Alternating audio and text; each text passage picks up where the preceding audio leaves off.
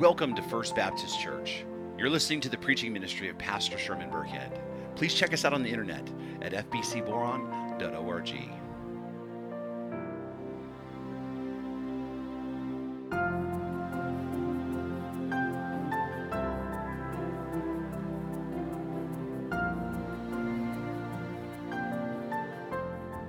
Please turn with me in your Bibles to 1 Timothy chapter 6.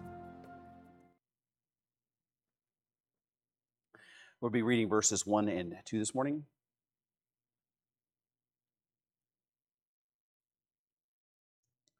I find after nearly 9 years that I look forward with anticipation to this very moment. I love to sing. I love the worship, the singing part of the worship service, but this is the part I look forward to the most. And it's as soon as I say that you were loved and you were prayed for and you're dismissed, in my head I begin a countdown, and I begin looking forward to preaching the word again the next week. So, but that again, 1 Timothy chapter 6, we're going to be reading verses 1 through 2, and let us come before the Lord and pray for the reading and the preaching of His word. Gracious Lord, we thank you so much for the ability for us as a church to come together now for 83 years. For 83 years, voices have been lifted in praise to you in this very room. The instruments have changed and the faces might have changed. But Lord, you are the same God, and we continue to lift up our voices to you and submit our hearts and minds to your word. And I pray, Lord God, that today's service would be pleasing in your sight, not because we have done anything special, but we are worshiping you in a way that you have ordained for us to, in a way that is befitting of you, that our hearts and minds have been set upon you, that we have turned away from the outside world to fix our gaze upon the cross, which is our hope, Lord. And I pray, Lord, that you would use your word to instill into us the truth that you would have us know, and that you would use it to shape us more and more into the image of Christ, who is our King and Savior. And it is in His name we pray. Amen. 1 Timothy chapter 6, beginning in verse 1. And the word of the sovereign Lord reads, "Let all who are under a yoke as bondservants regard their own masters as worthy of all honor, so that the name of God and the teaching may not be reviled. Those who have believing masters must not be disrespectful on the grounds that they are brothers. Rather, they must serve all the better, since those who benefit by their good service are believers and beloved. Teach and urge these things." This is the word of the Lord. Theology professor and author Andres Kostenberger once wrote, "God's honor and the proclamation of the gospel are more important even than personal freedom." So I want to welcome back to this series titled 1 Timothy, A Plan for Church and Life. And I think it's fitting that we end up here as a church as we celebrate our 83rd anniversary, because that's what we're talking about, is the church. We're in this series as a church family in order for us to all grow in our understanding of ecclesiology, which is a fancy way of saying our theology of the church.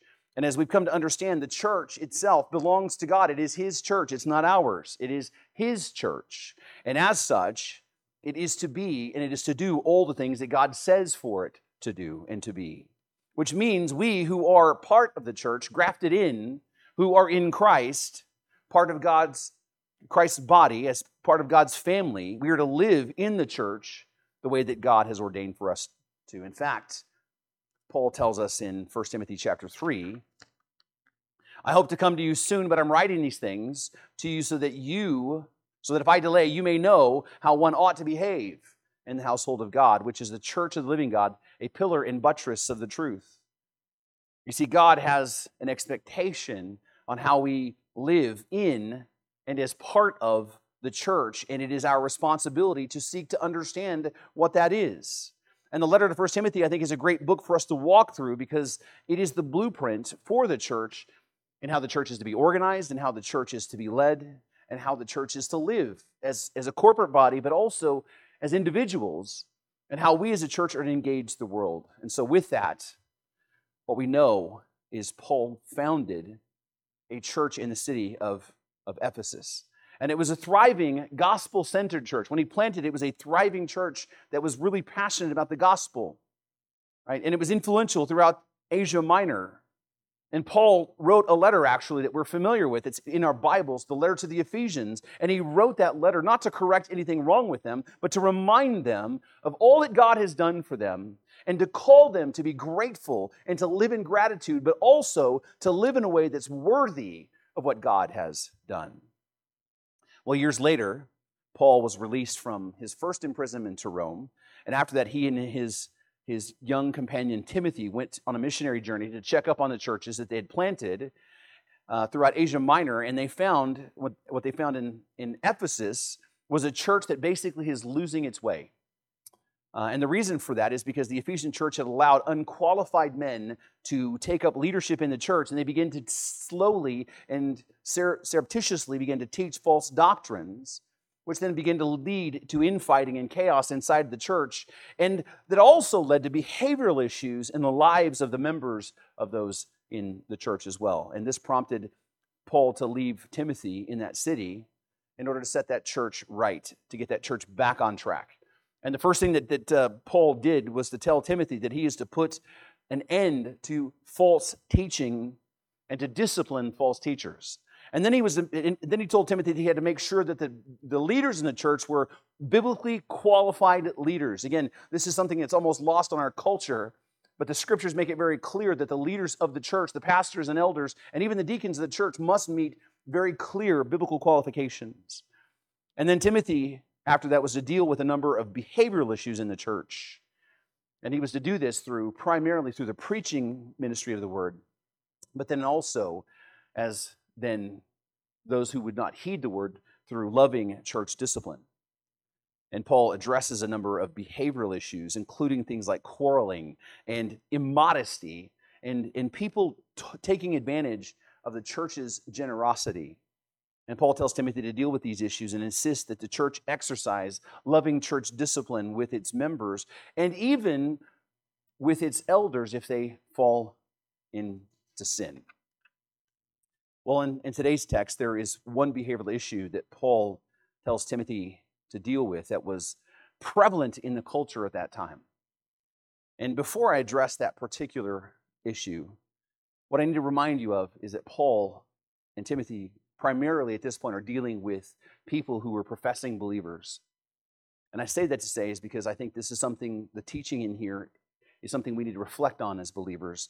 But I'd be remiss not to take a moment and explain what it means to be a believer.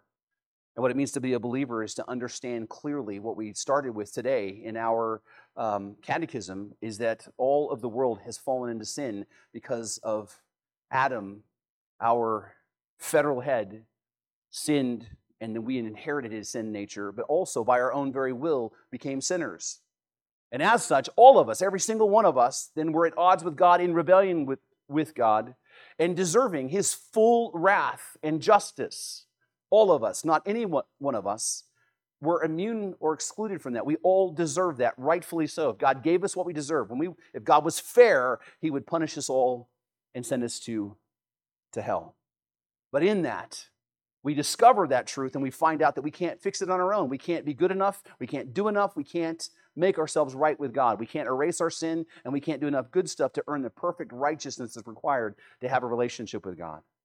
And in that, we find ourselves hopeless. Then we finally see our need. Our need is for a Savior, for God to do for us the things that we couldn't do for ourselves. And that's what we got. His Son, Jesus Christ, came into the world to do all the things for us that we couldn't do for ourselves. Jesus Christ, God in the flesh, lived the perfect life, fulfilling the requirements of the law, upholding the covenant of works, doing for us all of the things that we ourselves could not do. And then, if that weren't enough, he went to the cross and he died to pay the penalty of our sin and took upon himself the full weight of the wrath of God, as it's been said. He drank down the full cup of the wrath of God for us. It is finished. And by faith in him, then, the great exchange, as Matt spoke of this morning, takes place. The great exchange, which is our sin is laid upon him permanently and forever, and then his righteousness is given to us as a gift. And so when we stand before God, we are perfect. Perfect. Not because of what we have done, and not because of what we will do as Christians, but because of what Christ has already accomplished in us. And the gift of that then is eternal life in the presence of God forever and ever. That is what we must confess and believe. As Jesus said, repent and believe the gospel, and then you will be saved. And that is what many in the Ephesian church has done. And so I want you to realize he's talking to believers here. And so today's text, we see a behavioral issue that was prevalent at the time, and it was one that was affecting the church as well. And in fact, it was those who were slaves and who were bondservants were growing increasingly disrespectful to their masters, especially those who were Christians. And they were doing so on the basis of being in Christ. Now, one of the problems for us is we tend to look at a text like this from a 21st century perspective. It's really easy for us to read this and gloss over it because we're going to start in our century with our own perspective. We read through the lens of how we understand slavery in America and in our own history. And it's because of that we will tend to dismiss what Paul says in the text, and we're going to miss the application that really is very vital for us in our own lives. And the reason why we're dismissive is because Paul in this text doesn't do what we expect him to do. Standing here as Americans in the 21st century going through what we did as a nation with slavery, Paul does not do what we would expect for him to do or what we would hope for him to do. You see, from our perspective, we expect Paul to say to all those who are under the yoke of bondage to a master, we'd expect for him to say, rise up against your masters, throw off the yokes of bondage. Masters, set your servants free. That's what we expect out of Paul. As Americans, as with our self-righteous indignation, especially in our culture today, we would say that's what Paul should be doing. That's what we expect, but that's not what he does. In fact, he does the opposite. Look at verse 6. He says, let all who are under a yoke as bondservants regard their own masters as worthy of all honor. Paul tells those who are under the yokes as slaves. That's the literal translation, by the way. Under the yokes as slaves. That they are to regard or think of their masters as worthy of all honor. Let that sink in for just a moment. Paul says that those of you who are under the yoke, you were bondservants to a master. You were obligated to someone who is over you as a master. You were to regard them as worthy of all honor. This is not at all what we would expect for Paul to say. This is not at all what we would hope that the Bible would say. Now, the reason why we struggle with this and the reason why we become dismissive of this, Paul's message in regard to this, is because we try to take our cultural understanding and our history and the tension that exists right now in our country over race, and we try to take that understanding and read that back into the Bible, into the text, and say that that's the context. But the thing we need to understand is that is not the context. We cannot look backwards from our perspective and read our own history back into this as the context. The context of these two verses actually is different. The context is life in the first century under Roman rule. That's the context. Right? The context is an agrarian society. I always struggle to say that. Agrarian society. A society that's built on agriculture. Right? The context is a time and a place where people would literally starve to death if that economic system fails. The context was a time and place where indentured servitude was a fundamental and necessary part of the economic system. That's just the realities. We don't have to like it. We can look back on it as snobs if we want to, but that's just the way that it is. It was a simple reality. That is the context. Servitude, being a bondservant, was simply part of everyday life in the first century Roman world. Now, the second thing we need to understand is slavery in that time was different in many ways than we think of today. Right? When we think of slavery, we think of the race-based chattel slavery in the Western world.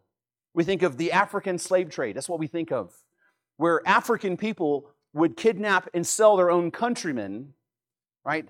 And then they would be taken and sold for a profit, and these people would then be treated not as human beings, but as property. The first century slaves were treated completely different than that. It was not the same. It's not the same idea, even remotely. In fact, first century servitude, for the most part, was not chattel slavery like Western slave trade. The slaves were actually not seen as possessions, but still as people. And they had protections.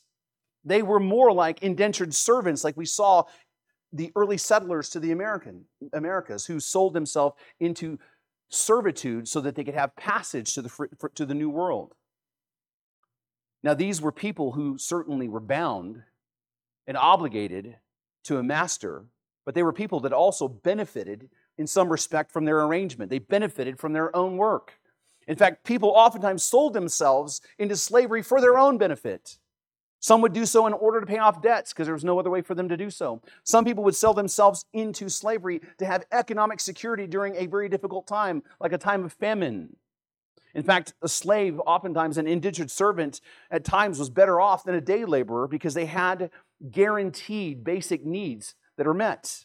Things like food, clothing, and shelter. By the way, this is something that's lost in our American culture, but I'm afraid at some point in our future might become a reality where people finally realize there's a whole lot less that you need, right?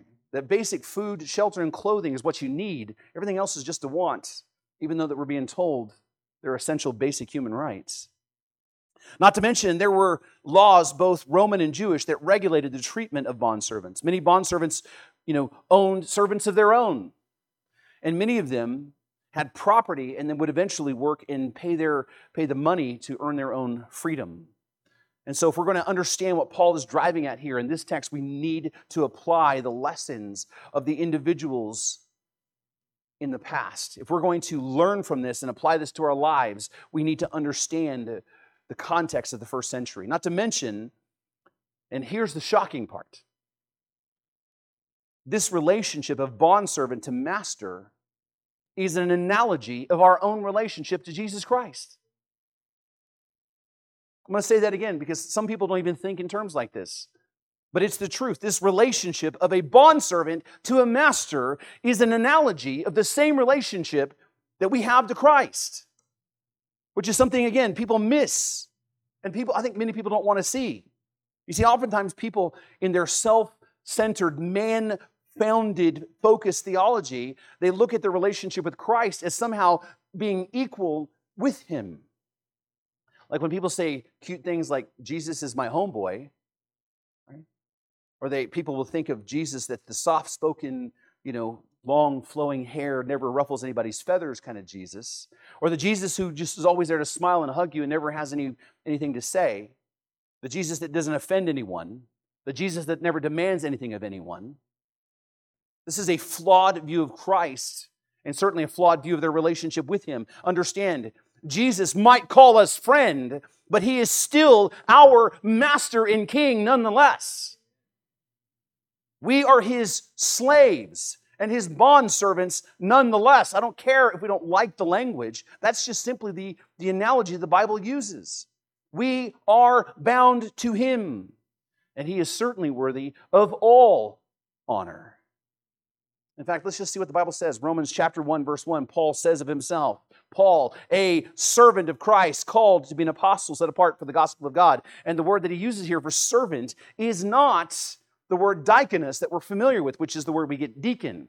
He does not use that word there. He uses the word doulos, which is the word that's in this text, which means slave or bondservant. Paul is literally saying, I, Paul, a bondservant or a slave of Christ. Paul the apostle calls himself a slave of Christ. How much more then are you? But look at 1 Corinthians chapter 7. Paul says, For he who was called in the Lord as a bondservant is a freedman of the Lord. Likewise, he who was free when called is a bondservant or a slave of Christ. Again, Romans chapter 6, verses 21 and 22. But what fruit were you getting at the time when from the things from which you were now ashamed? For the end of those things is death. But now that you have been set free from sin and have become what? Slaves of God, the fruit you get leads to sanctification, and its end is eternal life. Over and over and over and over again, the Bible's going to remind us that a relationship with Christ is like the relationship between a master and his slave and a bondservant. In fact, one of the most famous verses, one that people love to quote all the time in very difficult circumstances, is Matthew chapter 11. What does he say? Many of you can recite this by heart. Come to me, all you who labor and heavy laden, and I will give you rest. We love that verse, right? But listen to what he says. Take my yoke upon you. Not the yoke he's carrying, the yoke that he owns. Take my yoke upon you and learn from me, for I am gentle and lowly in heart, and you will find rest for your souls. For my yoke is easy and my burden is light. What is Jesus saying here? The way to peace is to become my slave. The way to peace is to become a bond servant. Right? The way to true joy is not autonomous freedom to be able to do whatever you want, whenever you want, however you want. The way to joy is to become Christ's bondservants, that we come underneath his yoke, underneath his headship, underneath his lordship. That's why we confess him to be both Savior and Lord. The relationship between bondservant and master is an analogy of a relationship with Christ, which means that how a bondservant lives in relationship to his master doesn't just have economic significance, it has theological significance, which is exactly what Paul has been driving at. You see, what Paul has been getting at throughout this entire letter in this text, he's been emphasizing all along when he talks about pursuing godliness and living a godly life. That it's not just about a confession, but it's also about how you live. And how you live and how you behave has theological significance. Church family, if there's something you could write down to remember and put on your mirror to remind yourself of, is that statement right there. How you live and how you behave has theological significance. How you treat other people has theological significance. How you honor your relationships has theological significance. Why? Because how you live is a reflection of what you actually believe. This is why we say, just because a person makes a profession of faith as a Christian, doesn't mean that they're really a Christian. Because anyone can say words. Anyone can get all emotional and teary-eyed and come forward at the altar. Right? Anyone can say, I invited Jesus into my heart. But that doesn't mean that they've actually experienced a heart change that's brought about by the Holy Spirit. It doesn't mean that they're actually a believer. There are plenty of people who claim to have received Christ, but at some point in their lives, they live like demons, living like the rest of the world because their actions betray what they really believe. This is why the point that James, the brother of Jesus, makes in James chapter 2 is so poignant. What does James say in chapter 2? He says, What good is it, my brothers, if someone says that he has faith but does not have works? Can this faith save him? If a brother or sister is poorly clothed and lacking of daily food, and one of you is saying to them, Go in peace, be warmed and filled, without giving them the things needed for the body and for what is good, what good is that? So also faith by itself, if it does not have works, is dead. But someone will say, You have faith and I have works. Show me your faith apart from your works, and I will show you my faith by my works. And for those then, well, wait a minute. I just confessed that Jesus is Lord. He goes, You believe that God is one. Well, you do well, but even the demons believe and shudder. The point that James is making, that if you truly have faith in Christ, the fruit of your life will bear witness to that fact.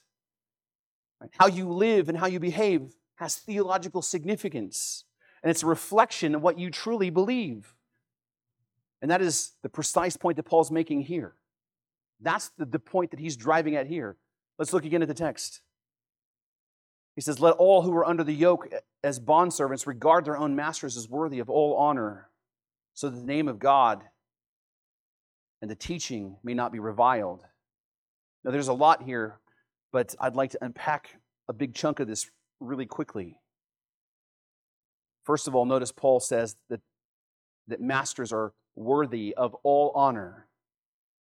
This is one of those places you cannot interpret your way around the text, right? Because it's not just some honor.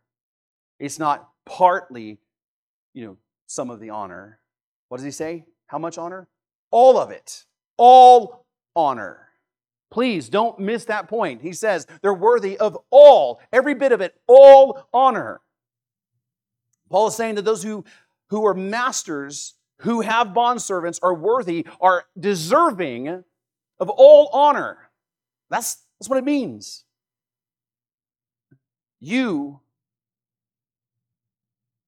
What Paul is saying to these people was, you were to do right by your masters because he deserves all honor, all of it.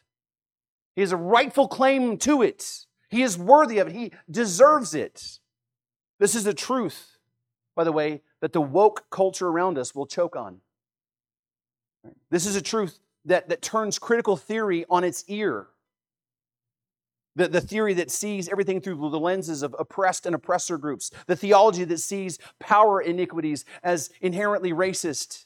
There are those who have embraced cultural Marxism in the church, and all it's doing is creating division amongst believers. But the scriptures themselves stand in stark contrast to this ideology.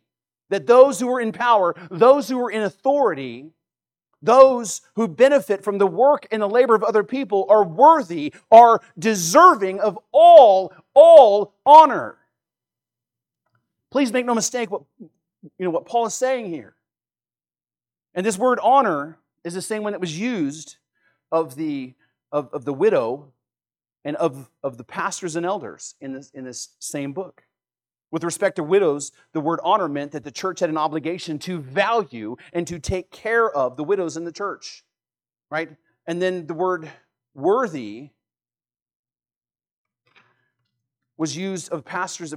Honor was used in context of pastors and elders, especially those that teach. And it says that they are worthy of double honor, which means that the church is to provide for their material needs and give them the proper respect. Why? Because they're worthy of such honor. But Paul says right after this that masters who possess bondservants are worthy of all honor or respect from their bondservants. What does this mean? This means that bondservants owed it to their masters to give their very best efforts. That they owed them their full loyalty. That they owed them their best respect. They owed them the honor that was due to them in every possible conceivable way. And the reason why Paul mentions this is because in a culture of bondservants, they were known to be disrespectful and lazy and unmotivated and disloyal. And many, not all, but many would only do what they were forced to do, and they would just do so resentfully and half-hearted. But Paul is saying very clearly, you're not to be like them. You're not to be like those in this world. You are to live differently. You are to live and work in such a way that gives your master all respect, all due honor, and you're to give your very best service to your masters. That's what Paul is saying. Now, why? Well, Paul answers the question for us. He says, so that, right, which is the hina clause, so that is a purpose statement, so that the name of God and the teaching may not be reviled. Another way to say reviled is blasphemed. You see, what Paul is saying is you need to serve your master well and give them the due respect so that you don't cause the name of God or the gospel to be reviled or blasphemed on your account. That's what Paul is saying here. Honor your master so that God is not blasphemed because of you. The thing that we need to understand is the fact that if you're a Christian, you don't just represent yourself anymore. You represent Christ. in everything that you say and everything that you do, whether you like it or not. You are a reflection of Christ. In fact, that's what you were saved for. Romans chapter 8, the verse 28, which is the one we love to lean on. I love it, but we got to read it all. And we know, we're sure, we know that for those who love God, all things work together for good, for those who are called according to His purpose. What's the purpose? For those whom He foreknew, He predestined to be what? Conformed into the image of His Son. That's what we were saved for. To be conformed in the image of Christ. That's what it means to be Christian. It means to be Christ-like. This is what we were saved for, to represent Christ to a dying world. As Paul says in Ephesians chapter 2, beginning in verse 8, "For by grace you've been saved through faith. And this is not your own doing, it's a gift of God, not the result of works, so no one may boast. Because we are His workmanship, created in Christ Jesus for a purpose, for the good works which God prepared beforehand that we should walk in them."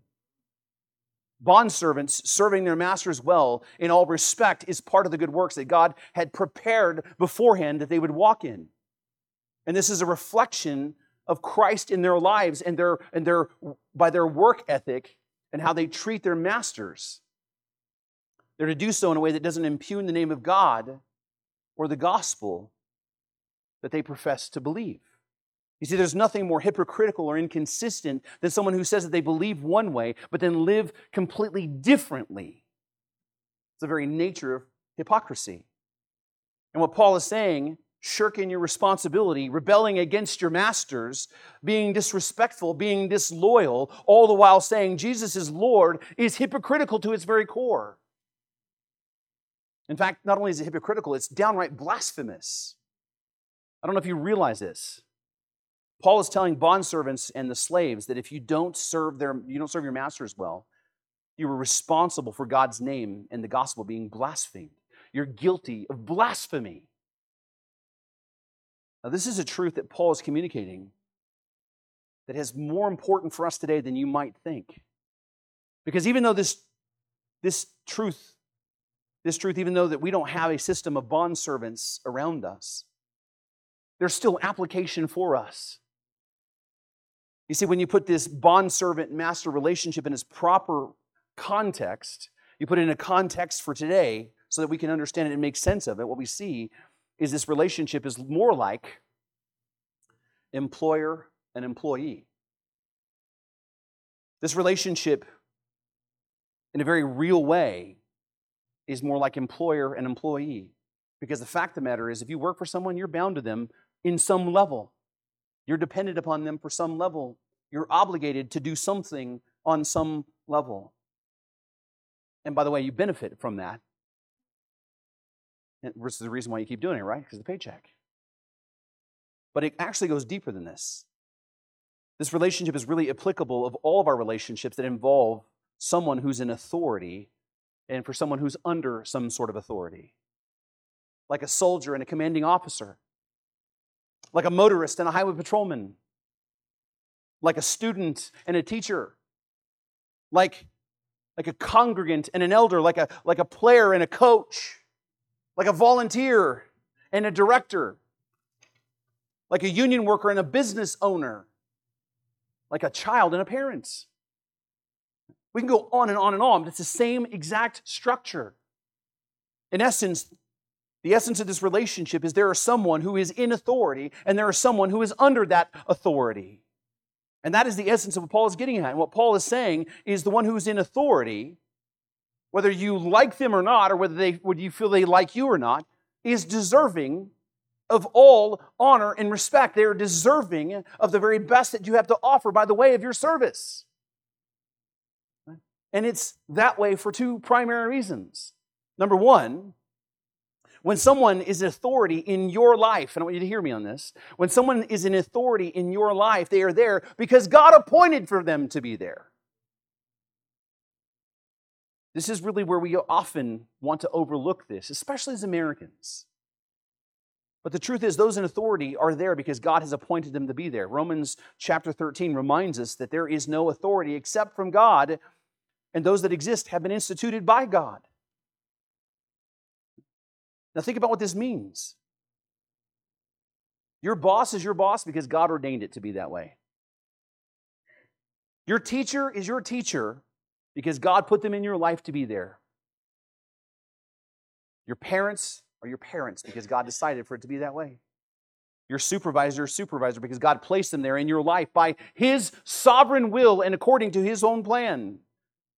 And as such, because of that very fact, they deserve your full respect and your best efforts all the time. They deserve all honor.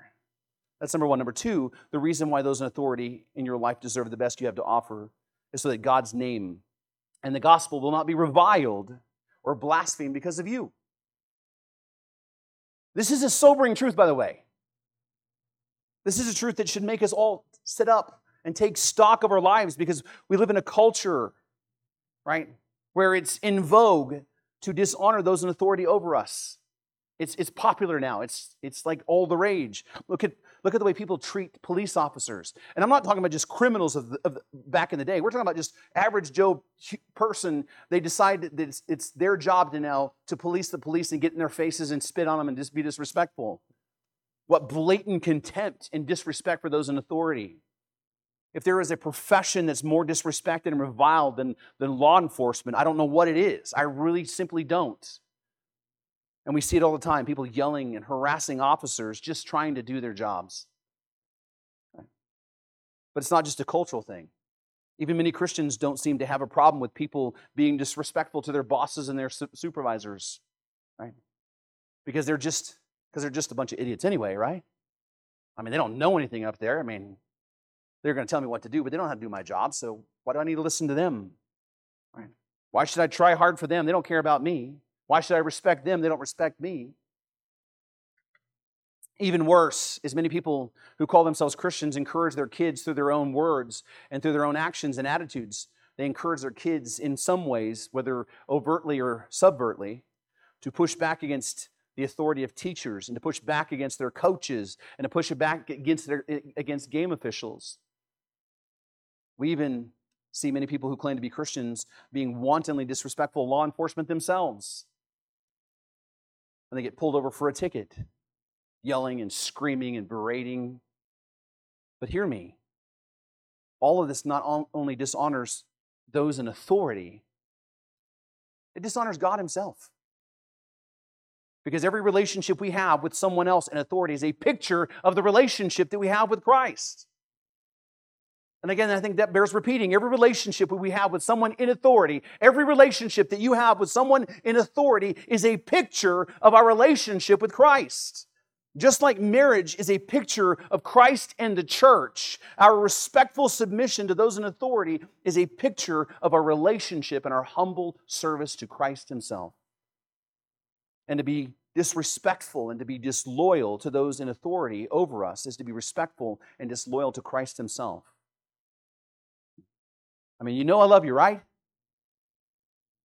When you refuse to give all honor to those in authority in your life, you are guilty of causing the name of God to be blasphemed.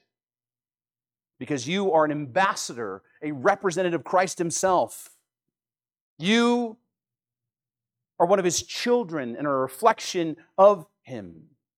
When you refuse to give honor and respect to those in authority in your life, be it your boss or your teacher or your coach or your principal, you are guilty of reviling the name of God. That ought to make you shudder.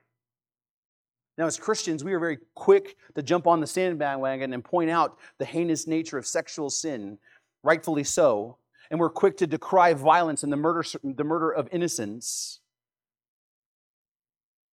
By the way, there's been 4.4 worldwide COVID deaths this year, or since the beginning of the pandemic. But this year alone, from January to August, there have been 27 million babies murdered in the womb. So we'll decry violence and the murder of the innocent, but we will wink and even endorse the sin of blasphemy that results from our lack of respect and effort towards those in authority.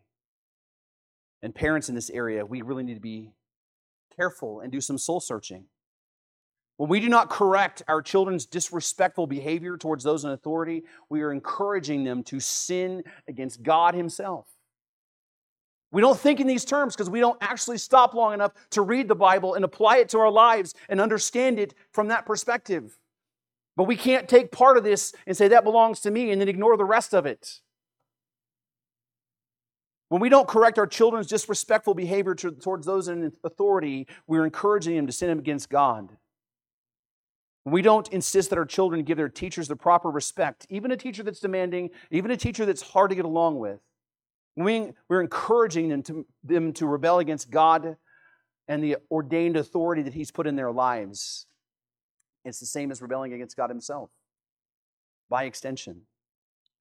But even worse, when we are professing children paint for the world a false picture of God by our actions, we're causing them to stumble.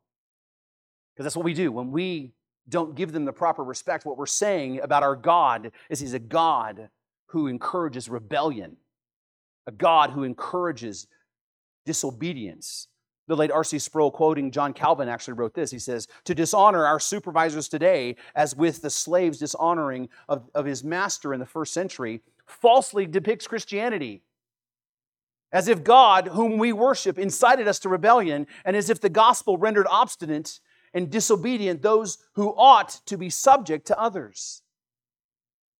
Our failing to give all honor to those in authority and makes us guilty of presenting a false God and a false gospel to the world around us, because how you live reflects what you believe.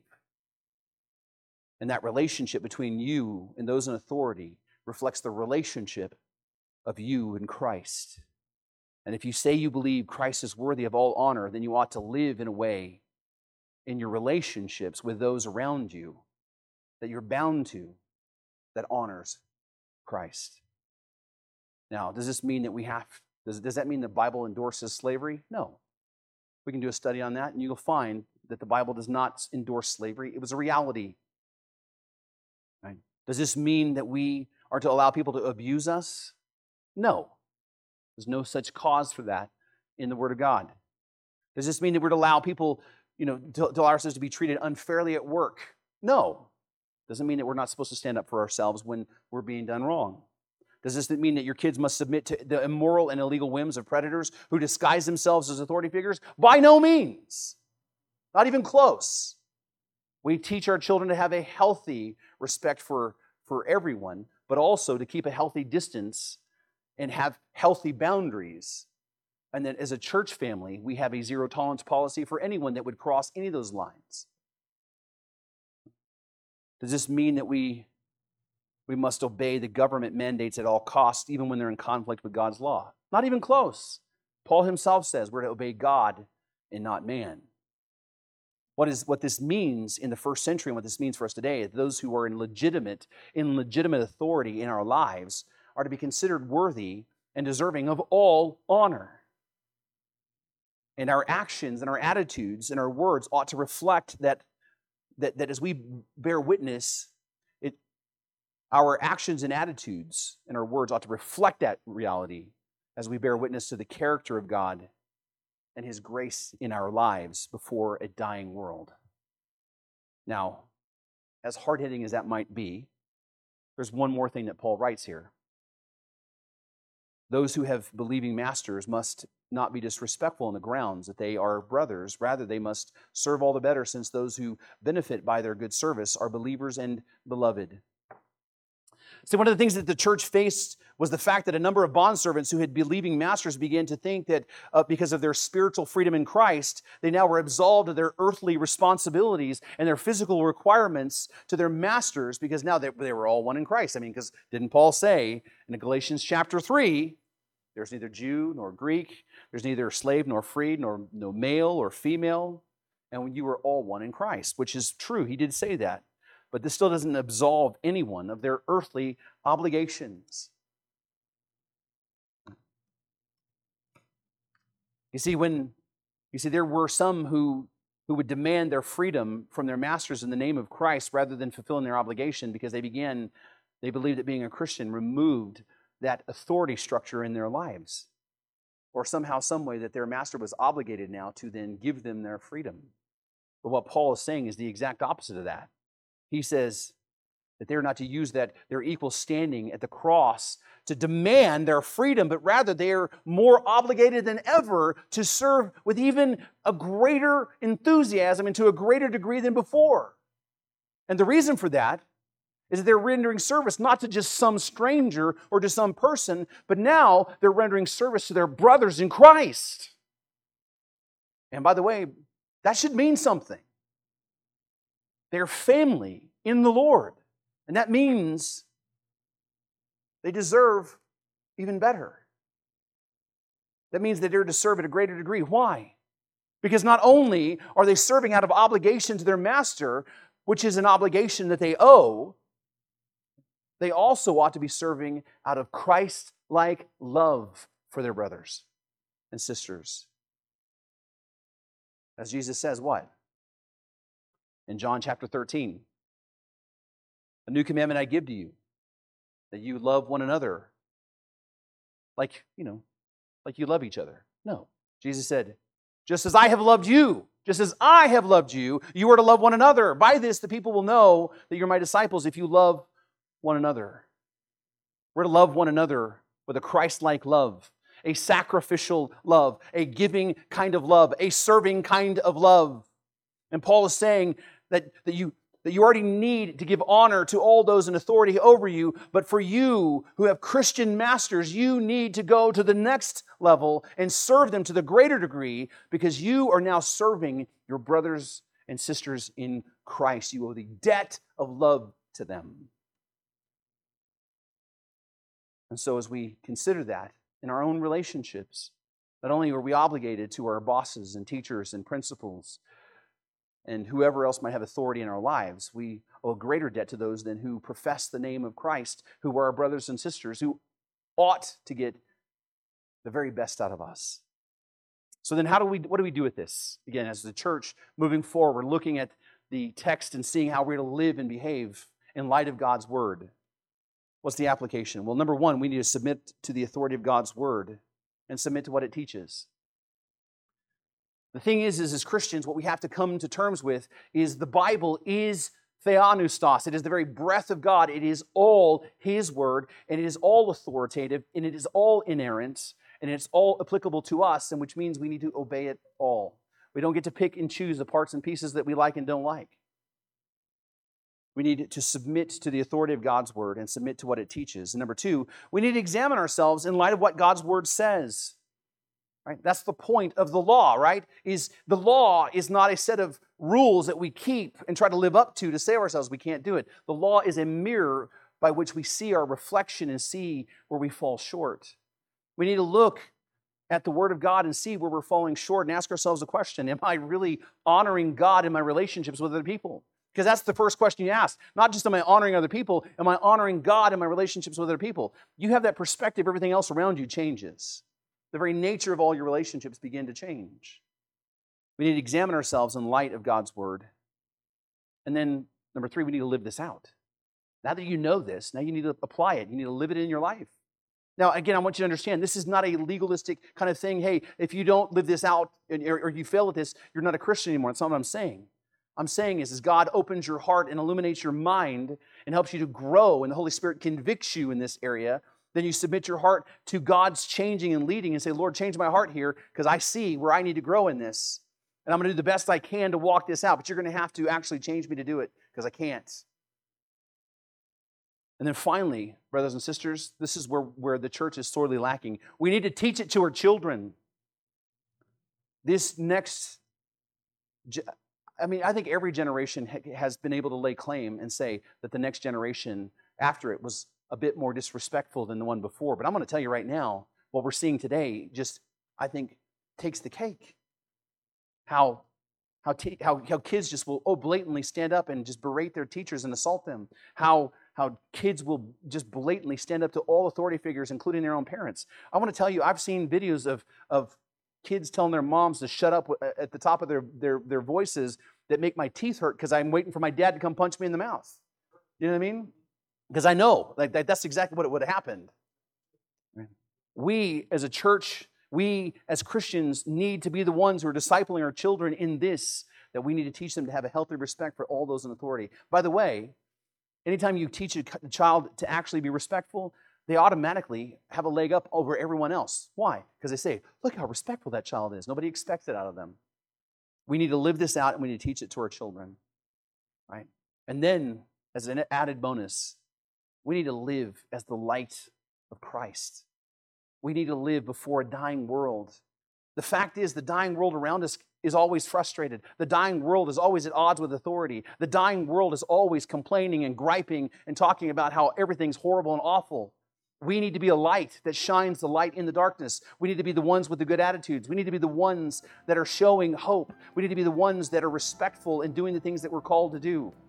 We need to be the ones that lead by example, because we are a reflection of the Savior who redeemed us. And why would we do that? Because He is ultimately our Master, and He is worthy of all that honor. Let me pray for you. You've been listening to the preaching ministry of Pastor Sherman Burkhead, a production of First Baptist Church in Boron, California. Our website address is fbcboron.org. And would you please consider partnering with us financially as we work to share the hope and the gospel of Jesus Christ with our community and our world.